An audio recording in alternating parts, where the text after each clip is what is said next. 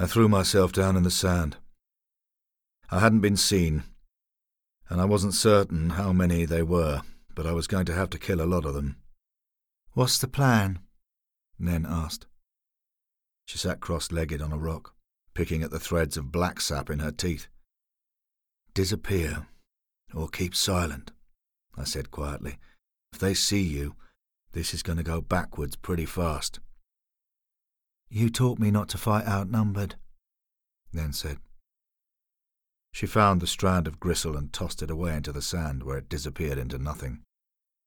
"I taught you to fight smart," I growled, for all the good it did either of us.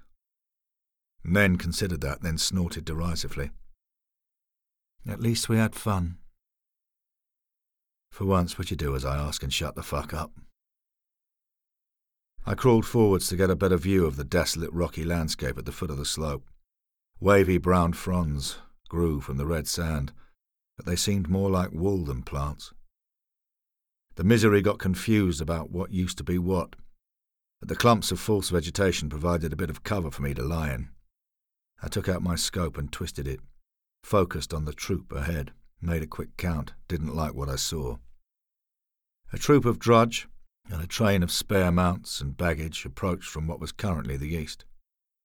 Neither the Grand Alliance nor the drudge sent soldiers this deep into the misery, not until the last couple of months, as the magic rose thick here, soft and malleable. It drew the big things, or maybe they were born here, where the reek of poisoned energy soured the stagnant air with its chemical tang.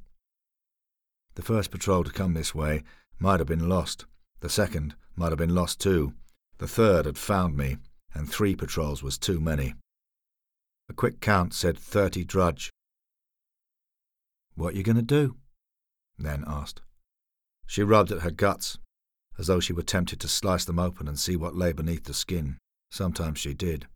Sometimes it didn't make me sick. You can grow used to anything if you live with it long enough. I was living testimony to that. "I'll do what I always do," I said, although Nen wouldn't remember. Ghosts had no capacity to learn. I eased my matchlock from its canvas bag. There wasn't much about me that wasn't shabby and fraying, but I kept the gun in good working order. She came out to be fired and got wrapped when she wasn't needed. I bit the end from a powder charge, poured, tamped, spat. I only had 3 matchlock balls left. How long had it been since I'd been back to town to resupply? I couldn't remember. But for what I had in mind, 1 shot would be enough. The drudge patrol were of a new breed.